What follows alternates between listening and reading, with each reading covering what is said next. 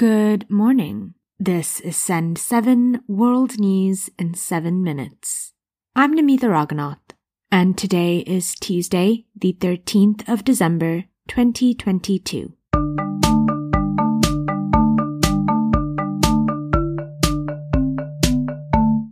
Starting in Europe today.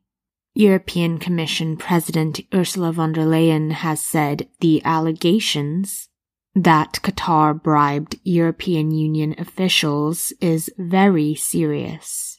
She has called for the creation of a new EU ethics body. Belgian police have arrested 4 people, among them the European Parliament Vice President. The 4 have been charged with corruption and money laundering. Qatar has denied any wrongdoing.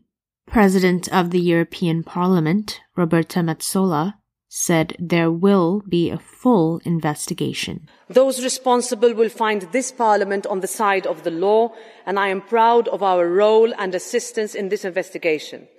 There will be no sweeping under the carpet.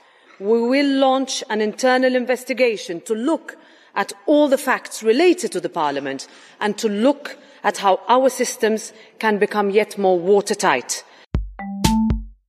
In Ukraine, yesterday the European Black Sea port opened up again. The port was closed after Russia used drones to hit energy facilities in Ukraine.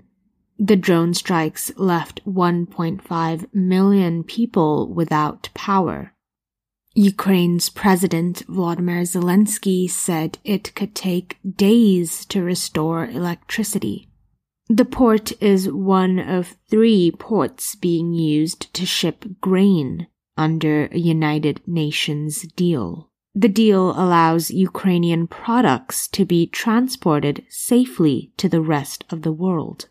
The deal has helped bring down global food prices. Asia. In Iran yesterday, the government publicly hanged a 23-year-old. This is the second execution linked to the recent anti-government protests. A court convicted Majid Reza Rahnavard of enmity against God. This was because he had stabbed to death 2 members of the Parliamentary Basij Resistance Force. Rahnavard was executed just 23 days after his arrest. Human rights groups have warned that protesters are being sentenced to death with no real trial. In China, yesterday, the government announced it will deactivate a phone app that has tracked people's movements during the pandemic.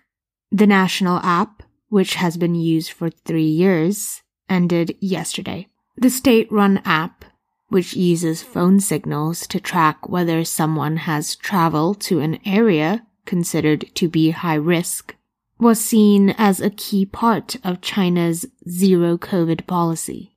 The government has been slowly easing restrictions. The Americas. In Peru, newly elected President Dina Boluarte is looking to bring general elections forward by 2 years. This is as Peru faces political tension. She has also declared a state of emergency in areas where protests got violent. 2 teenagers were killed in clashes between demonstrators and police. In the United States, a man accused of making the bomb that brought down Pan Am Flight 103 over Scotland 34 years ago will not face the death penalty. The United States says that Abu Aguila Massoud was a Libyan intelligence agent and played a key role in the attack, which left 270 people dead.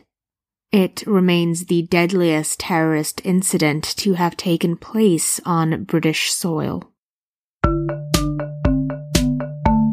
Africa. In Ghana, yesterday, parts of Ghana's capital, Accra, experienced 2 earth tremors. The tremors reached magnitude 4 which makes it one of the strongest tremors ever experienced in Ghana. But quakes of this scale usually only cause light, if any, damage. There have been no reports of destruction of property or injuries because of the incident. In Nigeria, capital city Lagos had its 4th annual dog carnival. Dog owners showed off their dogs in fancy costumes. Lagos says the aim of these carnivals is to break stereotypes that Africans mistreat their pets.